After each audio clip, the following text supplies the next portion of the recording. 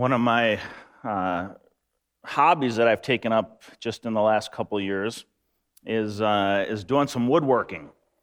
Now, this is something that's pretty new to me. I didn't grow up having much experience in that.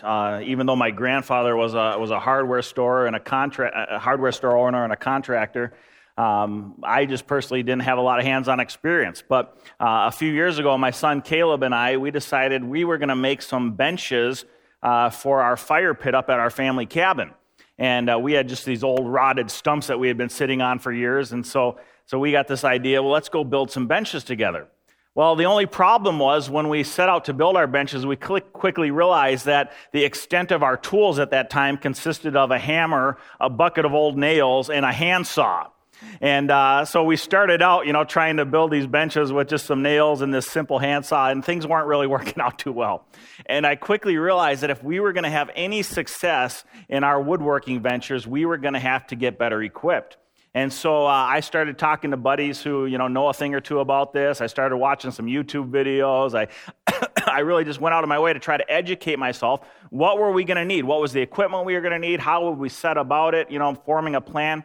And pretty soon we started to realize, okay, we need these tools and we need to get this and that. And we started kind of collecting the tools we needed. And this was over a process of a number of months. I mean, some of this stuff isn't cheap, right? So we started collecting our tools and our different resources. And I was talking to friends, getting ideas for how we could go about building these benches. And after a while, we were ready. We were prepared. We had the equipment. We had the plan. We were empowered to do it. And so we set out. The first thing we did is we made these workbenches back here in our garage so that we would have a place to work. And those turned out pretty okay. So we were thinking, hey, this is working out pretty well. And so then we set out working on these benches. And as of today, we've built, I think, 5 of these benches so far. We kept 3 of them for our family up at our family cabin, but then our neighbors started seeing them, and now we're having people come asking us to build benches for them. And Caleb's got himself a nice little side business now, helping me build these benches. I pay for the materials, and then he gets all the profit. That's how it works. So, but I get the privilege of hanging out with my son and doing some fun stuff together. But what I learned in this experience really is that the proper equipping, having the right tools and the right resources makes all the difference. And in the same way, for us as followers of Jesus Christ, one of the things that we need to recognize is that when Jesus rose from the grave and when he ascended into heaven, he didn't leave us here as his church just flailing in the dark, hoping that we could somehow figure this out. Jesus prepared his disciples. He equipped his disciples for action. And that's what I want to talk about today, is to help us understand the resources that Jesus has left us to carry out the mission that he's given us. We're not doing this thing blind, friends. We're not just, hoping that it all works out, but God has prepared us and equipped us with the resources to be effective as his ambassadors in this world. And so that's what we're going to see this morning in the passage that we're going to look at, is that God has equipped us for action. And what we're going to see in our passage this morning, Luke 24, verses 36 through 53, we're going to find 4 ways in which Jesus has equipped his people to be effective as his ambassadors in this world. As I said earlier, I'm so excited about this passage. I mean, in fact, I wish I had more time to preach on it longer than I do today, because I really believe that this is a powerful message for us to hear. And if I had only one message to preach the rest of my life, I think this really might be it. So let's take a look at our passage together, Luke chapter 24, starting in verse 36. While they were still talking about this, all right, context, real quick, just to remind you where we are. Jesus has risen from the grave. At this point, only a couple people have seen him alive. Some of the women who went to the tomb discovered the empty tomb, and then 2 of Jesus' disciples, unnamed disciples, ended up having this long walk conversation with Jesus on the road to a town called Emmaus. And now the disciples who are in hiding, Jesus' core group, they're beginning to hear these reports that Jesus is alive, that he's been resurrected. But as you can imagine, they don't, they're in disbelief. They're in shock. They're in denial. They're thinking, we saw him die 3 days ago. His body's in the tomb. They're not sure what's going on. So that's the context to where we find ourselves here this morning. While they were talking about this, the disciples, these reports of the resurrection, Jesus stood among them and said to them, "Peace be with you."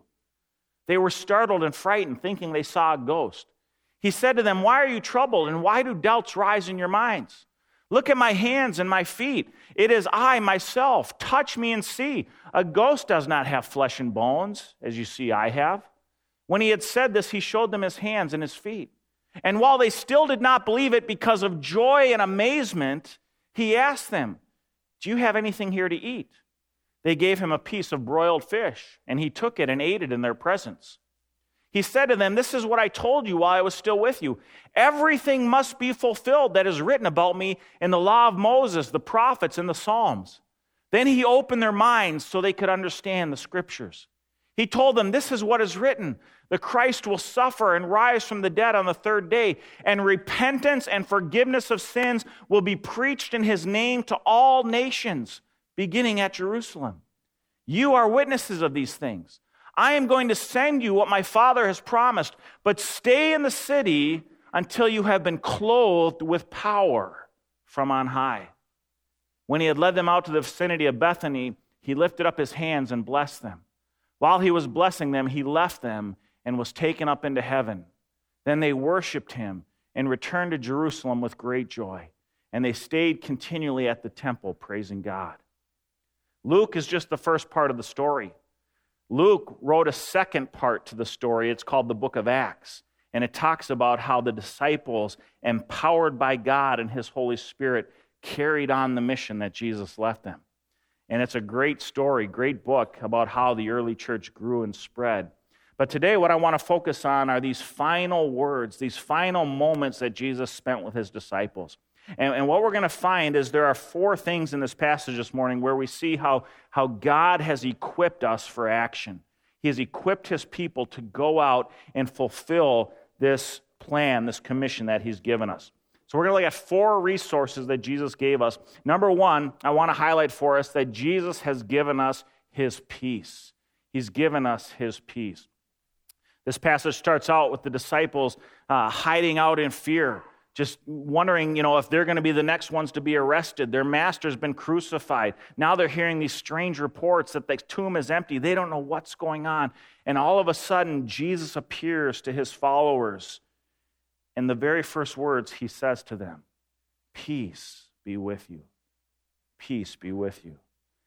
Friends, one of the coolest points in this whole passage this morning is the fact that his very first words after his resurrection, the first words that he gave his disciples were a blessing of peace.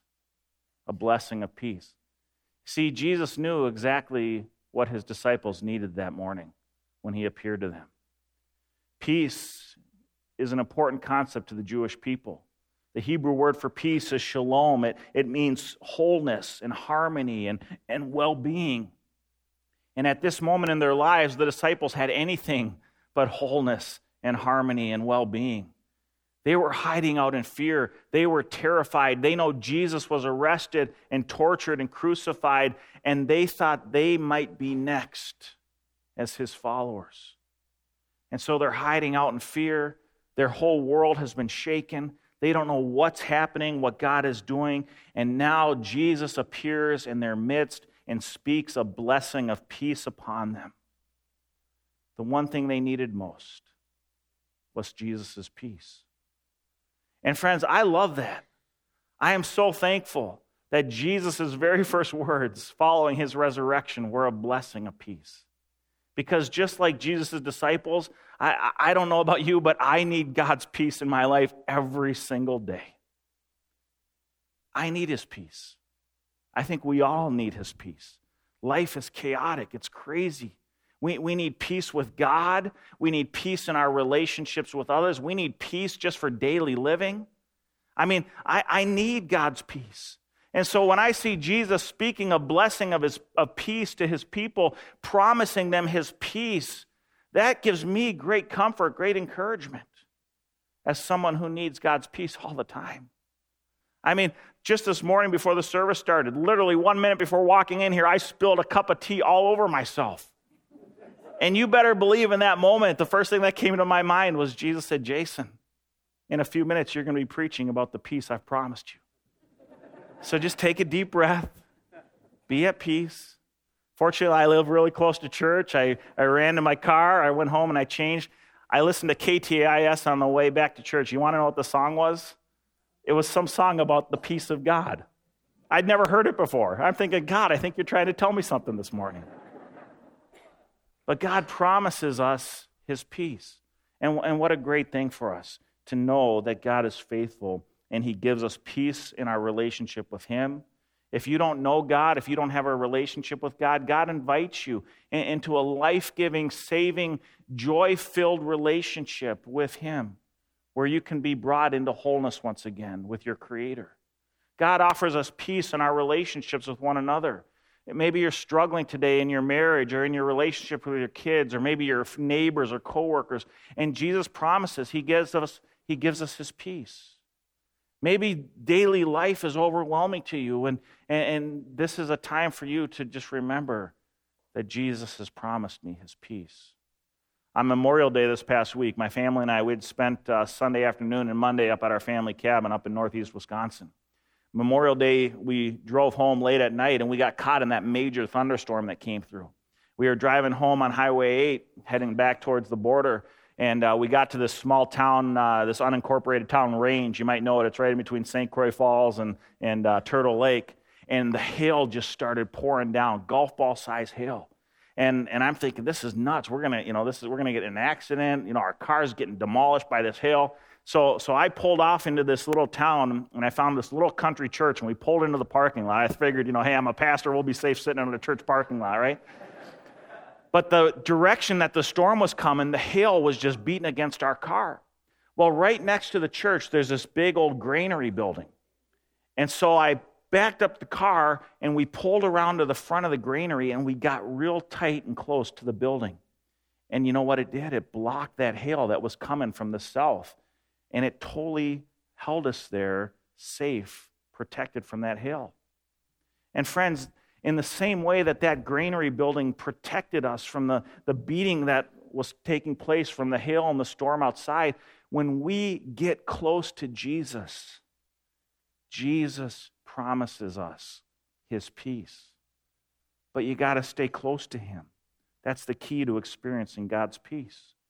Hebrews 6:19 tells us that we have this hope as an anchor for our soul, firm and secure. What is the hope the author's talking about? The hope that we have is Jesus Christ and the gospel of Jesus Christ. And it's an anchor for our soul. And so when we hang on to Jesus, while the storms of life might be raging around us, Jesus promises us his peace, a supernatural peace that transcends all understanding. The Apostle Paul puts it this way in Philippians 4:6-7. Do not be anxious about anything, but in everything by prayer and petition with thanksgiving, present your requests to God. And the peace of God, which transcends all understanding, will guard your hearts and your minds in Christ Jesus. So friends, let me ask you this morning, where do you need God's peace in your life today? Maybe it's in a relationship. Maybe it's in your marriage. Maybe it's in a relationship with your children. Maybe you need God's peace in regards to some guilt or shame that you're carrying around in your life today from a sin that you've been caught up in. And the enemy is just beating you up over your past sins and your past actions and your past failures. And maybe you need to get close to Jesus this morning and let him carry that burden for you. Maybe the anxieties and stresses of life are just overwhelming you, and today is an opportunity to be reminded that Jesus offers you his peace. And so hold on. Hold on to Jesus, who is the anchor of your soul. He promises to give you his peace. The second thing we see in our passage this morning that Jesus has given us is not only has he given us his peace, but he's given us his proofs. He gave his followers evidences that he truly was the Messiah, the Son of God. As his disciples were huddled in that room, hiding out in fear, hearing these early reports of the resurrection, verses 37-45 tell us that when Jesus appeared to him, after he gives them a blessing of peace, then he begins to demonstrate to them proofs that he really was who he had claimed to be, the Messiah, the Son of God. The first proof that Jesus gives his disciples is that he had physically conquered the grave. He holds out his hands and he shows them his feet. He says, look at, touch and see. Here are the wounds. A spirit, a ghost doesn't have flesh and bone as you see I have. But the disciples, they were so overwhelmed. Look at what verse 41 says. They still didn't believe it because of joy and amazement. They were so overwhelmed that Jesus was there. It was like, this can't be real. This can't be happening. Here he was in their very presence, but they were so overwhelmed and excited that they just thought they were seeing things. They couldn't believe it. How many of you remember what took place on January 14th of this past year? January 14th, 2018. I'm ashamed of you. All of you Vikings fans should remember. The Minneapolis Miracle, right? You remember what happened in that moment when you saw that incredible play? What did the whole state of Minnesota collectively say? Did that just happen? Oh my gosh, did you see that? Can you believe it? Right? That's the experience of the disciples in this moment. Here's Jesus. They can't believe it. It's so amazing. It's so incredible. And so what does Jesus do? Jesus says, hey, do you guys got anything to eat? He asks for a piece of fish. And they give him a broiled fish, and he eats it in their presence. Friends, I've never seen a ghost eat anything. But again, Jesus wanted to prove to them that he was physically alive. He had conquered the grave. See, here's the question you need to ask yourself. How does this ragtag group of Jesus followers, hiding out in fear, all of a sudden turn into a movement that literally would transform the world and become the largest religion globally today? How does that happen? It happens because they were so convinced that Jesus truly conquered the grave, that he was the Messiah, that they were willing to lay it all on the line to advance his message. Some of them went to their deaths for the message of Jesus Christ. They were so convinced that he had physically risen from the grave. The second proof that Jesus gives his disciples is he shows them that he was the fulfillment of all of God's messianic promises. Verses 44 through 45 tell us that Jesus opened their minds to the scriptures. He took them back to the Old Testament, all the way from Genesis to Malachi. He revealed to them the prophecies that demonstrate that he really was who he claimed to be. And friends, what a lesson that must have been. Can you imagine sitting at the feet of Jesus? I mean, how long did that take? Was that like 3-4 hours? Was that all afternoon? Was that days as he just unfolded the scriptures and opened their minds? I'm wondering if it was something like this. As he walked through the Bible, showing proof after proof after proof, zeroing in, targeting the fact that he truly was the Messiah, the Savior of the world. And as he walked through the incredible prophecies, do you know there are over 60 prophecies in the Old Testament pointing to Jesus as the Messiah? These are just 8 of them. Incredible prophecies that Jesus Christ fulfilled, highlighting the reality that he really was who he claims to be. Dr. Peter Stoner from Westmont College wrote a book a number of years ago called Science Speaks. He looked at those 8 prophecies I just had on the screen, and he said, what are the odds that one man could fulfill all 8 of these prophecies? You know, I mean, the odds are lots of guys have been born in Bethlehem, right? Lots of guys were from the line of David. But what are the odds that one man would fulfill all of these Old Testament prophecies? And Dr. Stoner just took 8 of them. And he said that we find the chance that any man might have lived down to the present time and fulfilled just 8 of these prophecies is 1 in 10 to the 17th power. Friends, that's a big number. That's a 1 in 100 quadrillion chance that one man would fulfill all these prophecies. Now, I'm not a big math guy, so when I hear numbers like that, my mind just kind of starts zoning out, right?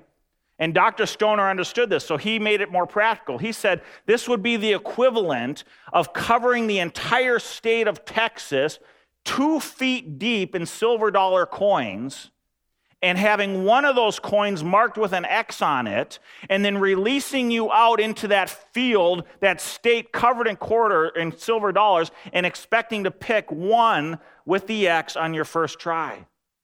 What are the odds of that happening? Well, it's 1 in 100 quadrillion that you would do that. That's the odds. Good luck, right? But Jesus gave his followers these proofs to convince them that he truly was the the Messiah, the Son of God. He was the one who had risen from the grave. He was the one whom God had prophesied was coming, and he verified the fulfillment of those prophecies by rising from the grave. See, friends, Christianity isn't a blind faith. Okay? It's not wishful thinking. We're not here on Sunday morning hoping all this is true. For the follower of Jesus, what we are doing is we are walking confidently in the direction the evidence leads. Okay? Don't buy into that baloney that you'll hear in our culture today. Oh, you Christians just have faith, blind faith, wishful. No way. I would not waste my time with blind faith. And I wouldn't want any of you wasting your time with blind faith. We follow Jesus because the evidence leads us to the conclusion that he really was who he claimed to be, the Messiah, the Son of God. This isn't wishful thinking. We're here because we can have confidence. The third thing Jesus left his disciples in our passage this morning was he left them with a plan. He gave them his peace, he gave them proofs, and then he gave them a plan, verses 46 through 48. Let's read this on the screen together one more time. He told them, this is what is written, the Christ will suffer and rise from the dead on the third day, and repentance and forgiveness of sins will be preached in his name to all nations, beginning at Jerusalem. You are witnesses of these things. Friends, this is the plan. Jesus gave his disciples what we call the Great Commission, the mission of preaching repentance and forgiveness of sins in Jesus' name to all nations. That's the plan we've been given. Luke, in Acts chapter 1, verse 8, he elaborates on this conversation that Jesus had. He says in Acts 1:8, Jesus told his disciples, but you will receive power when the Holy Spirit comes on you. And you will be my witnesses in Jerusalem and all Judea and Samaria to the ends of the earth. Matthew in his Great Commission in Matthew 28, verses 18 through 20, then Jesus came to them and said, all authority in heaven and on earth has been given to me. Therefore, go and make disciples of all nations, baptizing them in the name of the Father and the Son and the Holy Spirit, teaching them to obey everything I have commanded you. And surely I am with you always to the very end of the age. Friends, this is the plan. This is the charge Jesus has given us as his people, to be his ambassadors in the world, to take the message of the gospel to all people. Now, I want you to think about this commission up here, okay? This is a very odd command if people are okay in their native beliefs, if people are okay just as they are, following Buddha or Islam or Hinduism or shamanism, whatever you want, right? Why would Jesus tell us to go into all the world preaching repentance and forgiveness of sins in his name if people were okay? But the reality is they're not okay. They need Jesus. Romans 3:23 says that everyone in the world is a sinner, tainted by sin. We have all sinned and fall short of the glory of God. Romans 6:23 says that the wages of our sin is death. We're not okay. The Hindus, the Muslims, the Buddhists, the shamanists, the animists, the humanists, the atheists, they're not okay. They need Jesus. And the Bible consistently, repeatedly declares that Jesus is the only way to salvation. John 14:6, Jesus says, I am the way, the truth, and the life. No one comes to the Father except through me. Acts 4:12, there's no other name given under heaven by which men may be saved except the name of Jesus. 1 Timothy 2, verse 5, there is one God and one mediator between God and men, the man Christ Jesus. And friends, we could go on and on and on. There's only one way. Now, this isn't my plan. This is Jesus' plan. Do I wish I could stand up here this morning and tell you, you know what? There are 10, 20 different roads you can take to get to God. They're all good. I would love to be able to do that. That would be great. That'd be an easy message to preach. But you know what, friends? What I wish was the case is irrelevant. What matters is what is true. And the truth is, God has revealed there's only one path that leads to life, and that's his Son, Jesus Christ. And so the world needs Jesus. And here at Lakes Free, we have made it our mission to be his ambassadors, starting in this community and then spreading the message of Jesus all over the world. This morning, we are privileged to have one of our missionaries with us, Steve Wheeler from Whitefields. I want to invite Steve to come up and join us this morning. Give Steve a big round of applause today. Hey, brother. Steve is in the business of equipping pastors globally to fulfill the plan that Jesus gave his people. We have the privilege as a church of partnering with Steve and 20-some other missionaries that we partner with, because our heart as a church is to prepare and equip people to take the gospel to all nations. That starts with us here at home, and then it extends around the world. And so I want Steve to share a little bit about what's going on in your ministry. Thanks, brother. Thank you. It's great to be with you this morning.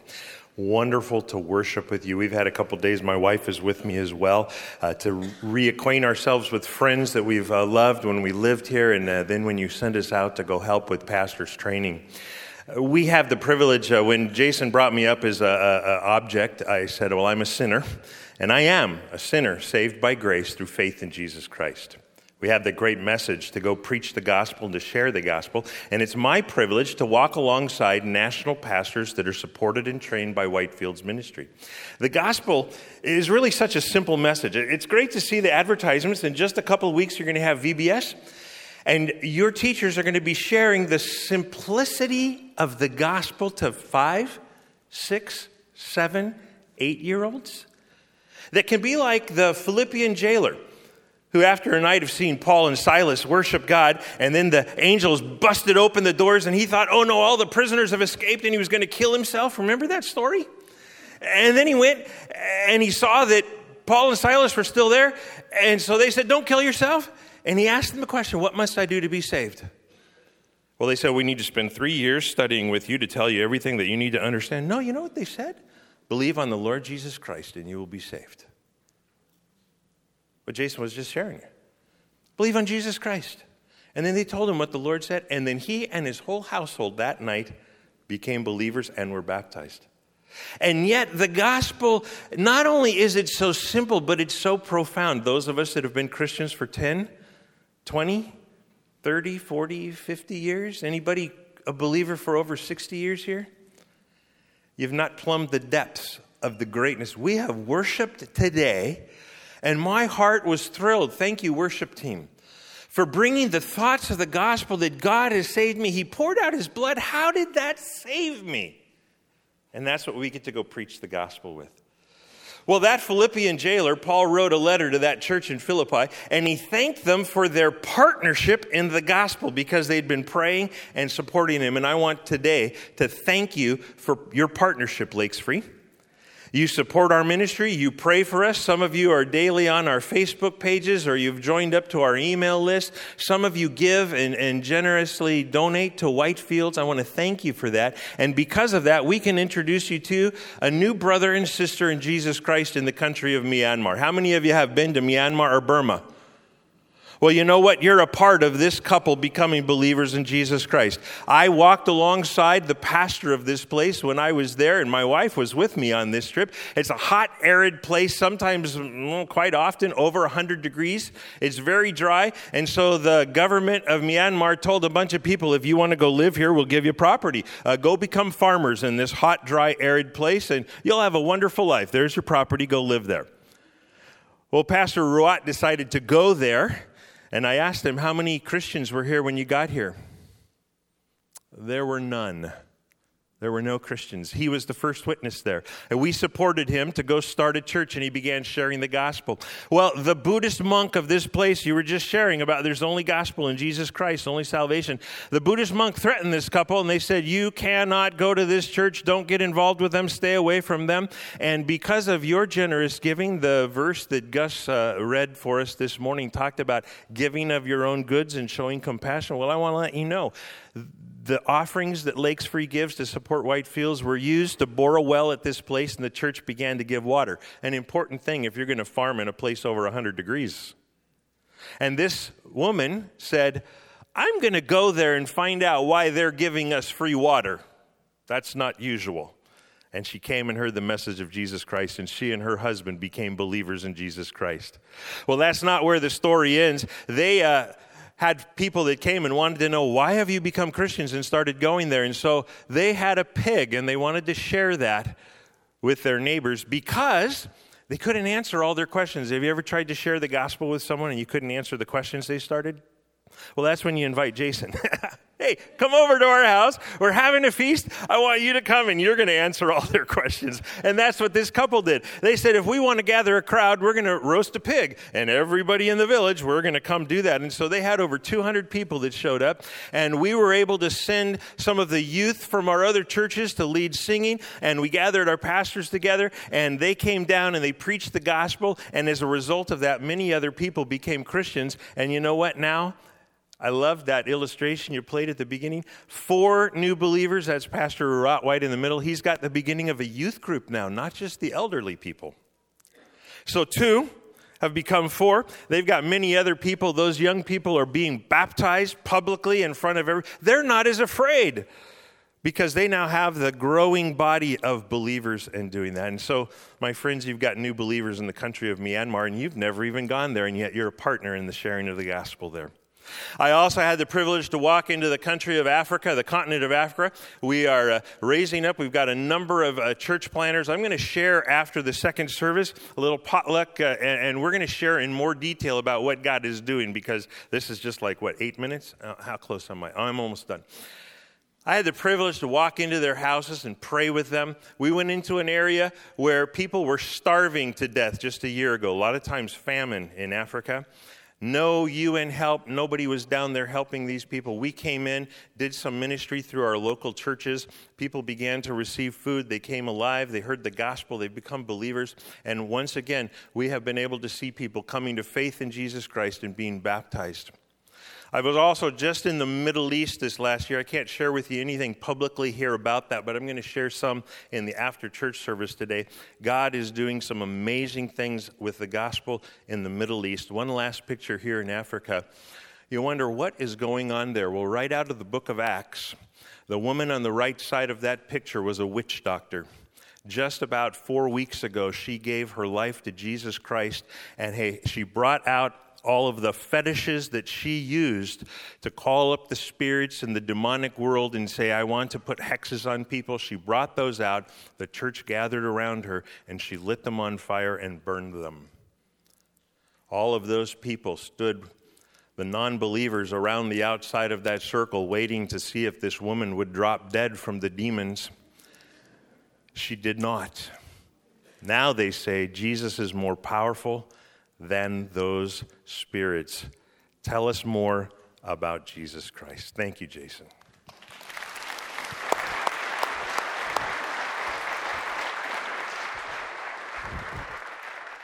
If you'd like to hear more from Steve, he's going to be up in room 233 following our second service to share more of these powerful stories. But I wanted Steve to share with us this morning because this is just an example of how the plan that Jesus has given us is being fulfilled all over the world today. And we are a part of that plan. It starts here in the Chisago Lakes area, and it goes around the world. And so the question that we need to ask ourselves as God's people here in Lindstrom this morning is, what part are we going to play in fulfilling the plan that Jesus has given us? Maybe God's going to call some of you to go to other parts of the world. Maybe God's going to call you just to go down to the end of your driveway and talk to your neighbor. Or maybe God's going to call you to give to organizations like Whitefield or others that have a greater ability to go. But all of us, friends, as followers of Jesus, have the responsibility to participate in this great plan. And the last thing I want to share with you from our passage this morning is not only has Jesus given us the plan, but he's given us the power to carry out the plan. Jesus has given us the power. He promised his disciples that God would give them power from on high. And the power that Jesus was talking about was the indwelling presence of the Holy Spirit. The word power in the Greek is the word dunamis. It's the word that we get our word for dynamite from. It's an explosive power. It's a dynamic power. And Jesus promises that when we follow him as his people, the Holy Spirit will empower us with this dynamic, supernatural ability to carry out the plan that he's given us. Now, a lot of Christians, they spend their lives and they don't live their lives like they have this dynamic power within them. They live their lives more like they have like this firecracker going off every once in a while. Not dynamite. But Jesus says, no, you've been given dynamic power. What's the difference? Friends, as Christians, you have to access the power God's given you. You see, the Holy Spirit comes and he lives within each and every one of us. But unless we walk in faith and step out in faith and access the power he's given us, we're not going to see it manifested in supernatural ways. You see, it's just like this flashlight my son got this past week. Right now, there's batteries inside this flashlight. The power is inside. But you know what? It's not going to do any good unless I access the power by turning on the flashlight to access the power within. And now I got a flashlight that shines brightly, right? The power is already in there, but I've got to access it. And so Jesus has given us the power. The Holy Spirit's within us. Now, friends, the challenge for us is, how am I going to step out in faith and put the power God has given me to work? You see, you can't be a spiritual couch potato and expect to see fireworks. All right? But when you step out in faith, believing that God has given you the resources you need, he will do miraculous things. And so my challenge for you this morning, I think God's challenge for all of us this morning is this: where might God be asking you to step out in faith today? Where in your life today might God be saying, you know what, trust me, take a step of faith, take a bold action, dream a God-sized dream that is so big that if God's not empowering you to do it, it's never going to be achieved, and step out in faith and trust me. And friends, when you do that, I promise you, you will see miraculous things take place. And I guarantee you, if you're here this morning and you're thinking, man, my faith is just kind of stagnant, I'm kind of bored in my faith, friends, I guarantee you that anybody who is walking on the front lines, playing in the game, those people are not bored, right? Get in the game, step out in faith, trust God, access the power within you, and God will begin to do incredible things. We have the resource available to us. We just need to step out in faith, and then we'll see God do some awesome things together. Let me close in the word of prayer this morning. Heavenly Father, we thank you so much for this incredible teaching. And I just, I wish I had another hour. But Lord, we thank you that you have equipped your people for action. You've given us all the resources that we need. And now, Lord, we have to choose to walk in faith. Would you empower us and embolden us to do that today, Lord? God, may we never be content with what we are today, but may we have a passion to see this church grow and more lives in our community reached and the fame of Jesus spread all over the world. God, give us a hunger and a passion to see that happen and inspire each of us here this morning, Lord, to be a part of that great mission. We all have a role to play, and as followers of Jesus, you've empowered each of us. God, help us to stop just sitting around apathetic, doing nothing. Give us a burden and a passion to walk in faith and believe that by your empowerment, you can do miraculous things. You can change the lives in our neighborhood. You can change the lives in our families. You can change our workplaces. You can change our nation. God, raise up an army of your people who believe the power has been given us, the plan has been given us, the peace has been given us, the proofs have been given to us, and let us walk in faith and see the spread of the gospel take place. We pray this in Jesus' name. Amen. I leave you with these words this morning from the book of Galatians chapter 1. Grace and peace to you from God our Father and the Lord Jesus Christ, who gave himself for our sins to rescue us from this present evil age, according to the will of God our Father, to whom be the glory forever and ever. Amen. God bless you, friends.